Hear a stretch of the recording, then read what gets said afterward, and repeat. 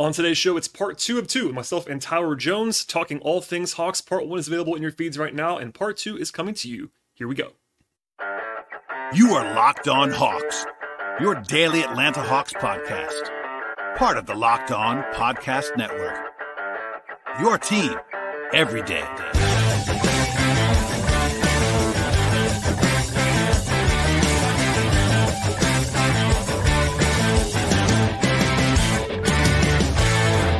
Hello, friends. Welcome to episode 1656 of the Locked On Hawks podcast. I am your host, Brad Rowland, coming to you on a Monday evening into Tuesday here in February, and this is actually part two of two with myself and Tyler Jones, good friend of the podcast. So if you missed part one, I recommend starting there. It should be available in your podcast feed of choice right now on Apple or Spotify or YouTube, etc.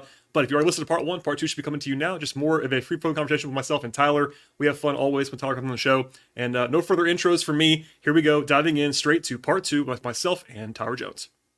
Let us discuss the rest of the season. Because as we sort of talked about, it ain't over. Like, we're two-thirds of the way through. The All-Star break is not really mid-season.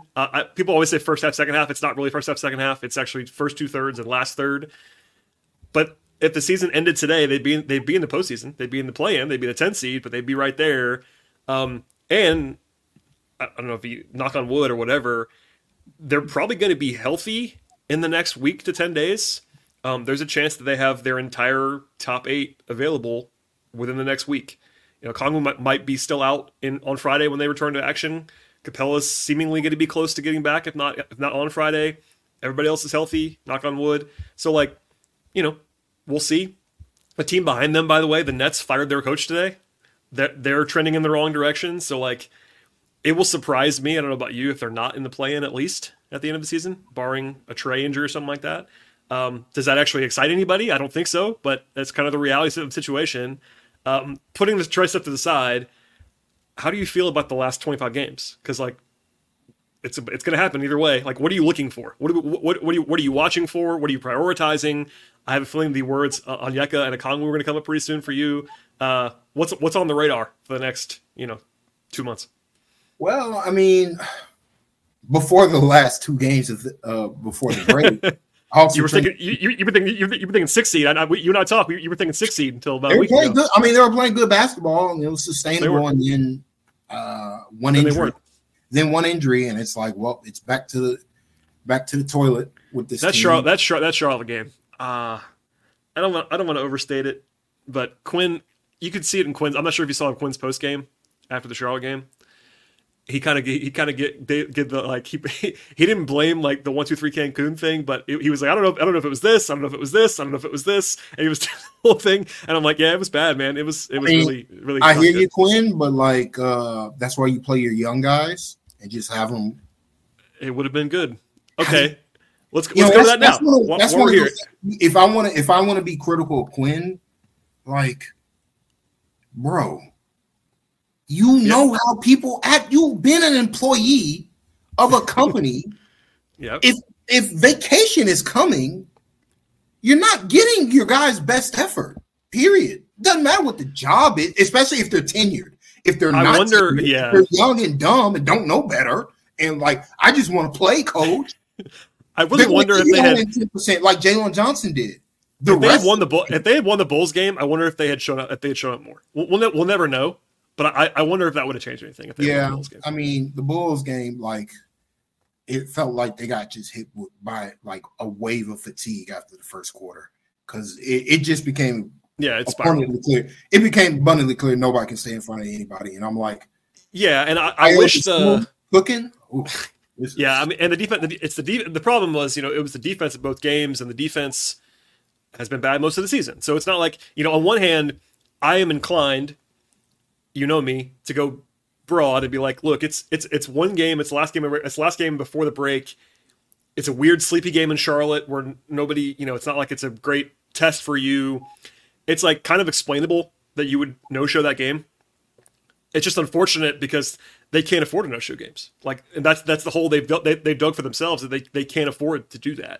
And if they were the reverse, if they were 31-25 or whatever they are, it would be a lot easier to be like, all right, they're still the 6th seed, no big deal. but that was a game that you're supposed to win, and they just and they didn't even close it. They lost it in dire fashion. That was really gross. So you mentioned the young guys. It's always important for me to like keep people in line that these are humans, and like Quinn is not gonna suddenly pivot away from the veterans entirely. At the same time, I've argued, and it's even aggressive when I'm arguing for it. Like, I thought there was no reason not to play Kobe in the last 2 games, none. I couldn't find a reason. And the thing is, like, would he have been playing more than 10 minutes a game? Maybe not. But like, you called him up. He played really well in a tiny role, but played really, really well. He helped your defense, and then he stayed up. Like, I've defended them playing him in College Park a lot because I think that's a real development path for him, is to play 35 minutes a game in College Park, have the ball in his head all the time, reps. Quinn believes it. I actually believe it's a real thing. But when you have him up in Atlanta, he plays well for you. You praise him a lot post-game, and rightfully so. And then the next 2 games, he's still with you, and he DNPs back-to-back games when you are, the season's not over, but you're the 10 seed. Like, I couldn't jive those 2 things together. I didn't get it. Yeah, I think Quinn's battling the fact that he feels his team is way better than his record. Like, I think they should be, like, the Hawks should be 31-25. Yeah, like, and he's maybe not as bad as Nate, but Quinn is definitely I want to win the game that night coach. But like, it's not quite as narrow as Nate was, but he's still very much in that way compared to a lot of coaches. But and the reason why they haven't been is that they're just thin. They're just thin. So injuries derail whatever like Quinn's trying to build towards. The good news is that the only 3 forwards on the team are all healthy. And as long as one of Capella or Kongu is healthy, that should be enough. But they're always, susceptible to they can't afford another injury. Like they literally cannot afford another Jalen misses 5 games. That's the can't afford any injuries. It's crazy. Sadiq misses anytime, it's over.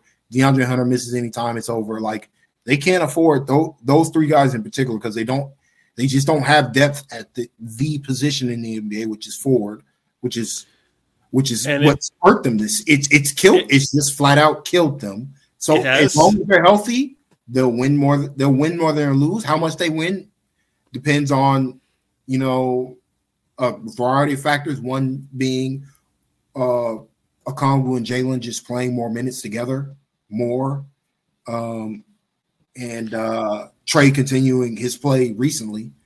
But you're right. They got to finish some margins right now. They have to win. It's frustrating because, and we won't do this because we know I did it before, about like the team building issues. Like, we'll save that for the offseason right now. Like, we all get the reality is in the NBA, you shouldn't build a team that can't operate with the Hawks injuries they've had so far this year. They have not had bad injury luck. They actually haven't. It's just that this team is not built for it at all. Losing somebody like DeAndre Hunter, who's been, he's played well this year. He's played well, and he's played. Since he's came back, he's been really good.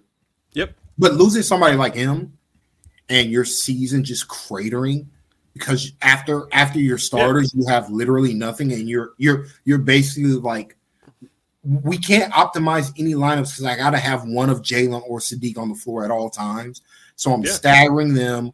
I'm forced to play lineups I don't want to play. I'm forced to play 2 center lineups. I'm forced to throw out a Garrison Matthews here, a Patty Mills here, just to buy minutes, like get some shooting out here so that we can just outshoot the team. But if we're not making shots, we're going to get killed on defense, especially in transition. So, like, I think, a lot of the Hawks' problems happened in the offseason. Like, just you're right. And combined with the gamble they made with DeJounte Murray, which hasn't panned out in large part because they miscalculated what he was as a defender. Oh yeah, very much. That was out there. Just since you brought it up, I might have mentioned it earlier at some point. There was I think it was David Lee. Somebody had a D Lee bunch for free. One of them. a bunch of graphics about DeJounte, and it was actually I think it was from Basketball Index, if I recognize the graphics. But it was essentially what we talked about a lot, that like they just fundamentally misevaluated DeJounte's defense pre-acquisition to the point where like he's not an on-ball defender. Today's show is brought to you by our sponsor, BetterHelp. Sometimes we actually need the opportunity to get something off of our chest. Big or small, certain things can really start to get to you. It's important to let that stuff out, especially to those who are unbiased on your life. So today I want to tell you how I feel about something, and maybe for a few of you in a similar space, you might happen to understand that. And that is that I have some unease about the next steps in the media right now. I'm not just talking about what's reported on the Hawks, of course, but whether there are actually going to be jobs available for me, whether the work that I do in different ways will be able to continue how it is now across the media landscape. And of course, not the most important or intense or life-altering topic, but therapy can be different for everybody. Most of us, including me, have much bigger problems than the stuff involving sports and media, but it is quite important to get things off your chest every once in a while. If you're thinking of starting therapy, give BetterHelp a try. It's designed to be flexible, suited to your schedule. It's also entirely online. Visit BetterHelp.com/LockedOnNBA to get 10% off your first month with BetterHelp. That's BetterHelp.com/LockedOnNBA. The place to go is BetterHelp, HELP.com/LockedOnNBA. Is it they or is it Nick Ressler? Like, well, can we be honest? Like, I mean, it's one of those things where I'm like, the GM at the time told him. That is true. The lifelong scout said, hey, he's not a point of attack defender. This is a dumb trade. It's not going to do anything. And like, it's shown up because in large part on the offensive end, DeJounte's not big enough to take advantage of the 4-on-5 opportunities that Trae Young generates for him. Like, he's just not physically big enough on these drives, and he's not as good as a shooter as Bogey. So you just not get like you're getting neutral value from him as an offensive player while you're not getting anything on defense. That's the reality with the trade DeJounte there. Period. Yeah, it was a misvaluation, a misvaluation, and like you said once earlier, at least, and I'll say it now, like it's not about DeJounte not being good, because DeJounte is good. He's very good. It's just it's the way it's meshed together. Anyway, to the side. All that said about the roster construction being not great, it is the roster the rest of the season. Now, there was a Patrick Beverley report today. I'm not sure if you saw that. Patrick Beverley is an active player, and he has been doing this kind of spiel where he's trying to be an insider. He's currently on a roster, bizarre, but he mentioned Daniel House could be going to the Hawks. I haven't heard that, but maybe Pat Bev knows things.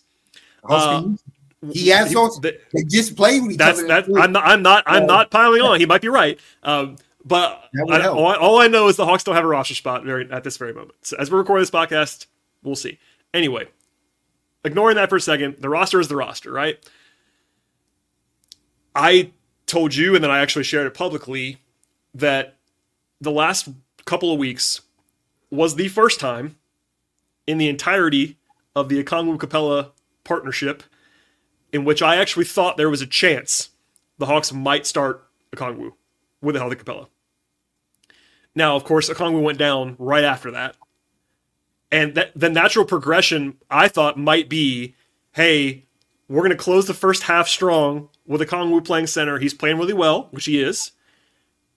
And Clint's hurt. So we go to Clint and we say, all right, Clint, it's really worked for us to have Okongwu start. We're going to go ahead and slide you to the bench.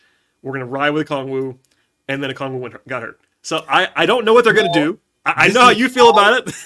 This is like the second time this has happened. Though the first time it happened was like Okongwu's second season when he had.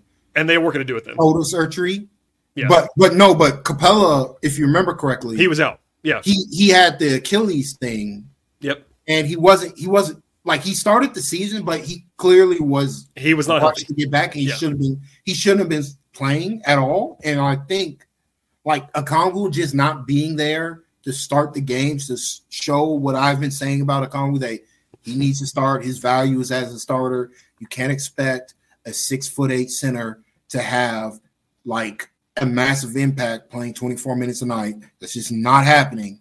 Like it's just like they're just because he's not the lob threat that Capella is, even though he's a pretty good lob threat, but Capella just being bigger gives Trae an easier avenue. That's why Trae likes playing with Capella so much. But that and the screen setting.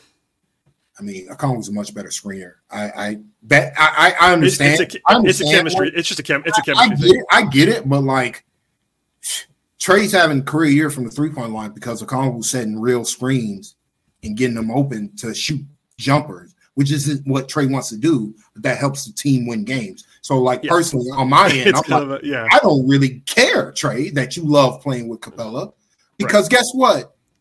He makes, there's no line. I looked at it again. There's no lineup with Capella with the starters, any of the starters, that's good. It's all bad. It's all in the red, in large part because his lack of skill level is heightened because he's playing alongside somebody like Jalen Johnson, who's, while his percentages are good, is in a high-volume three-point shooter. Saddiq Bey struggling from the three-point line this season. And DeJounte Murray, not a high-volume three-point shooter, even though he's been better. And combined with Trey, taking more. It's just one of those things where it's like the starters with Trey, DeJounte, Saddiq, Jalen, Capella, the only shooter really is Trey that teams fear, that teams are scared to leave open, is Trey Young. And so what that leads to is just a tightening of the paint on offense. And then defensively, we talked about it. No point of attack defender. You got Trey, DeJounte, Bey, Saddiq Bey. Saddiq's been better recently, but he's not. I do wonder, by the way, if they're going to go to Hunter coming out of the break. That would be I only say they might not, because they usually do that. Now I'm with you. I'm not sure if they're going to or not. They usually have defaulted to, if Hunter is not restricted by minutes, he's going to start, and that's been the case for 4 years. He's been the starter in Penn. I'm not saying that's correct, but he's always been the guy at the 3. This time around, number one, Quinn loves Saddiq Bey. I don't know who needs to hear that. Quinn loves Saddiq Bey. And the other thing I wanted to bring up with Saddiq, I actually wanted to bring that up, is the Hawks win when Sadiq's in the game. The Hawks win. He's a winning player. I wish he could make a jump shot, but yes, he plays hard. I get it, but I mean, so many two-man liners with Saddiq Bey are the best liners on this Hawks roster, period. Yeah, his on-offs are some of the better ones on the team. Now, it's the offense, actually, that improves. Even though he hasn't been able to make a jump shot, it's the offensive numbers that go up with Saddiq compared to the defense. The defense is bad, and he's not very good. But, in addition to the jump shooting, because you know me, I was probably the guy who was seen as being super low on Saddiq 10 months ago because of his defense, right? And now I'm trying to convince Hawks fans that no, he's not bad because he's missing jump shots. He does a lot of different things. He's the only guy on the team that plays with the physicality he plays with. He's the only one, right? He's basically just turned into John Collins. Oh, I almost said the same thing. He's just with worse defense, and he's not a lot of threat. I mean, that's a good player. He's been a good player, and that's why I'm like, and also combined with, I wonder if Glenn, a couple of weeks ago, made a good point. If this is DeAndre Hunter they're going to get off the bench, maybe he needs to just come off the bench full time. Not because he's not better or worse than Saddiq Bey, but just to manage him. I would love to know the science behind that. I don't know what the science is. I don't know. I don't really think there is any science other than they've gotten it. I just feel like Bey, Jalen, and Trey got a good chemistry together. Yeah, I'm not saying you got to change it. I'm just saying they might. But I'm not saying they shouldn't do that. I just think I think it's a more it's one of those feel things. We're not in the locker room. I'd have to ask Quinn. It is, and just have Bey just because, especially if you're going to continue to start Capella, which might be the case with Okongwu's injury. Today's show is brought to you by Prize Picks and Demons and Goblins, the newest and most exciting ways to play at Prize Picks. Squares marked with red demons or green goblins give you different payouts. One up to 100 times the money, with as little as 4 correct picks. You can turn $10 into $1,000. If you want to play alongside some of Prize Picks' favorite players, like rapper Meek Mill or comedian Andrew Schultz, you can all find them under the community plays under the promos tab of the app to view entries from some of the biggest names in the Prize Picks community each and every week. They also offer injury insurance so that your entries stay in play even if one of your players happens to get injured before the game. And Prize Picks is also simply very, very easy to play. I can put my picks in, submit an entire entry just a minute or less. They have quick withdrawals, they have easy gameplay, an enormous selection of players and stat types for you as well. That's what makes Prize Picks the #1 daily fantasy sports app. I've been playing there for quite some time now. I really enjoy digging into all the stuff on the NBA world, but also football, in-season, baseball, WNBA, etc. I really enjoy diving into all of it each and every day. And the place to go is prizepicks.com/LockedOnNBA and use code LockedOnNBA for a first deposit match up to $100. One more time, that's prizepicks.com/LockedOnNBA and use code LockedOnNBA. Pick more, pick less. It's that easy with PrizePicks. Number one, I always say this, but for new listeners, like, I actually care who starts way less than everyone else cares about it. But there are combinations that you want to keep together. That's important. Also, to your point you just made a second ago, there are locker room dynamics you have to manage. It always matters, and I'm not saying that should or shouldn't happen, but that's part of it.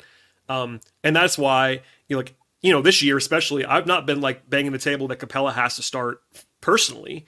It's more of a I just never heard that they're ever going to go away from it, and I think it could change now. I think if there was going to be a time this season, it would be now. Like, this would be the time to do it when he's already been out. It's post deadline. All right, big fella, you're still going to play 20 minutes a game. No big deal. We'll manage you, but we want to see what this looks like with Onyeka and Jalen. So you got that dynamic. You got Sadiq and DeAndre because Hunter they've committed to. He's played very well this year, but maybe they want to manage the knee. They haven't actively managed guys as much as I thought they might this year. I thought they might avoid bogey minutes on back-to-backs, for instance, or Capela on back-to-backs. They haven't really done that. They've been kind of pushing, other than when they've been made by the performance staff to manage guys. Like with Hunter the last few weeks, it's been like, hey, you can't play him more than this. And Quinn's playing him this much. But, fans don't even like it very much, but Quinn there's been nights where he's played a 7.5 man rotation. Quinn is not fooling around still. I don't know if that's going to change post deadline, but he's still playing, to the wall to win that night, playing guys 38 minutes, playing 8 guys and 7 in the second half. He's coaching every game matters. Yeah, to me, my only thing is even if Okongwu comes back later, I think Quinn should just go with Okongwu and Jalen because it just works. It's one of those things. And what they could do. And the current starting lineup is just bad. The starting lineups have been horrendous, and they need to. Now they found some success before the break with Okongwu starting. He was playing really well. I think if I'm the Hawks management and coaching staff, I'm like, Quinn, we have to go with Okongwu here. Because we have to get we have to build this guy up. It's information too. That's something I was arguing on Friday. Even if you don't think that it's the best thing to do, if you're Quinn, someone in the front office can go to you and be like, we need the information on Kobe. We need the information on Onyeka and Jalen and how it works.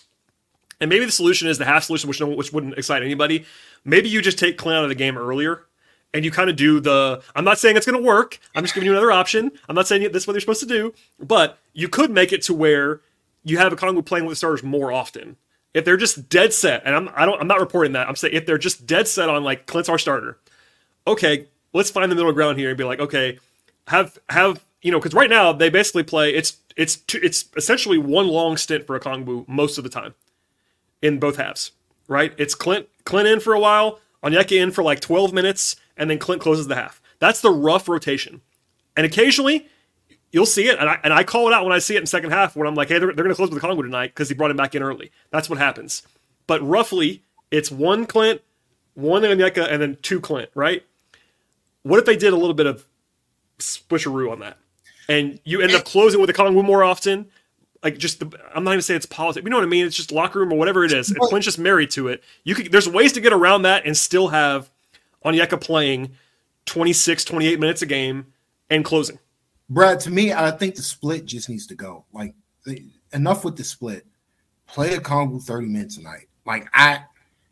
If Jalen's going to play 33 plus minutes every game, why are you starting it? Why are you playing so many of his minutes next to Clint Capela, who's a bad fit? They play well together. I agree. I'm like, I don't care how good or bad you think Capela is, Quinn. Right. The math is undeniable. That's what I'm about to say. 2 seasons of this too. Right. And that's why, by the way, this summer last year, you knew better last year not to do it. You knew better. Do you remember? You started Jalen. This is why you remember. Yeah, I remember. I was about to say, you remember this summer? I was again, I wasn't saying it was my opinion. I had intel. It was hey, they're going to start Clint and Sadiq, and it's not going to be Jalen. And they did that, and everybody was pissed off that they didn't start Jalen. And then they did, to their credit, they changed that fast. But even as resident Capella defender, he and Jalen don't make sense together. They never have. They don't make sense together.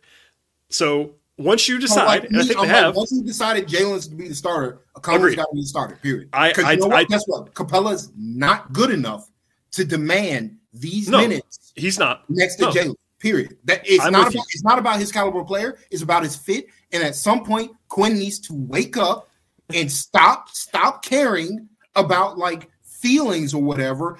If you're trying to win a basketball game, then you play Jalen and Okongwu 30 plus minutes together every night, and Capella plays the rest. Period. I think it's going to be. They're so bad together, Brad. They're so bad together, Brad. I know that it's like anything they do well or poorly doesn't matter. I think that they're probably going to play Okongwu more out of the break than they have been playing him when Clint is healthy. Now, do I expect them to do what you're asking them to do? I don't.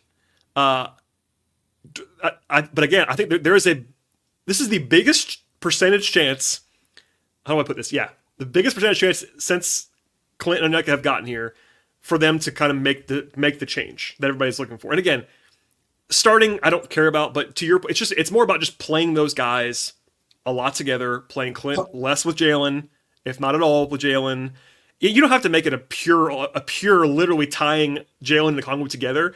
But when you are fully healthy, you really could do that. You really could be like, we're going to have Jalen and Onyeka be a package. And they're going to come out. They're going to come out together. They're going to come in together. And Jalen might play a little bit more because he's not a center, and guys that are centers play less. But you know what I mean? Like they could do that. And then you have Clint try to piece it together on the second unit when he's playing with guys that are smaller and do whatever and whatever. I don't know what they're going to do. But Brad, it's possible to me that Capella will be better in a smaller role if that's the case. I think he would be better, more consistent, get the positives more. You potentially get Trey and Capella more often because he's coming off the bench. I do think that would make sense too. If you did that, this would just help the team. Like I think DeJounte is the one who's really hurt by playing alongside Capella as well. I know we're not talking about him, but like you look at the numbers, you look at the percentage with DeJounte and Capella, it's horrific. Well, and it's the same as Jalen. It's not the same exact thing, but their skill sets don't overlap. They just don't overlap. You know, and it was a great move when they brought Capella in. I'm not going to go back 4 years, but like Clint and Trey's skill sets match really well. And that's helped Clint. It's helped Trey, especially not as much lately, but especially early on. Trey needed that, and now he doesn't need it anymore. Trey's where he is, but yeah, DeJounte and Clint have zero chemistry, none. And then all that said, so we covered that. But I mean that's the whole thing. Like I think we're gonna play more Okongwu, but like I'm like if they want to win some game, like if we're about winning. About winning. Let's get Bogey out here more. Like, hey, Bogey's got to go in. Ride him. DeJounte plays less. They're not going to do that though. Then we're not about winning. Then the team's not about winning. Period. I look at the 2-player lineup. I see who's the difference makers on this team. I see who's not. It's not that they're not good or bad. It's about their fit relative to the other players on the team. So I'm if we're about winning, how about we play our best lineups and our best players, which I've been talking.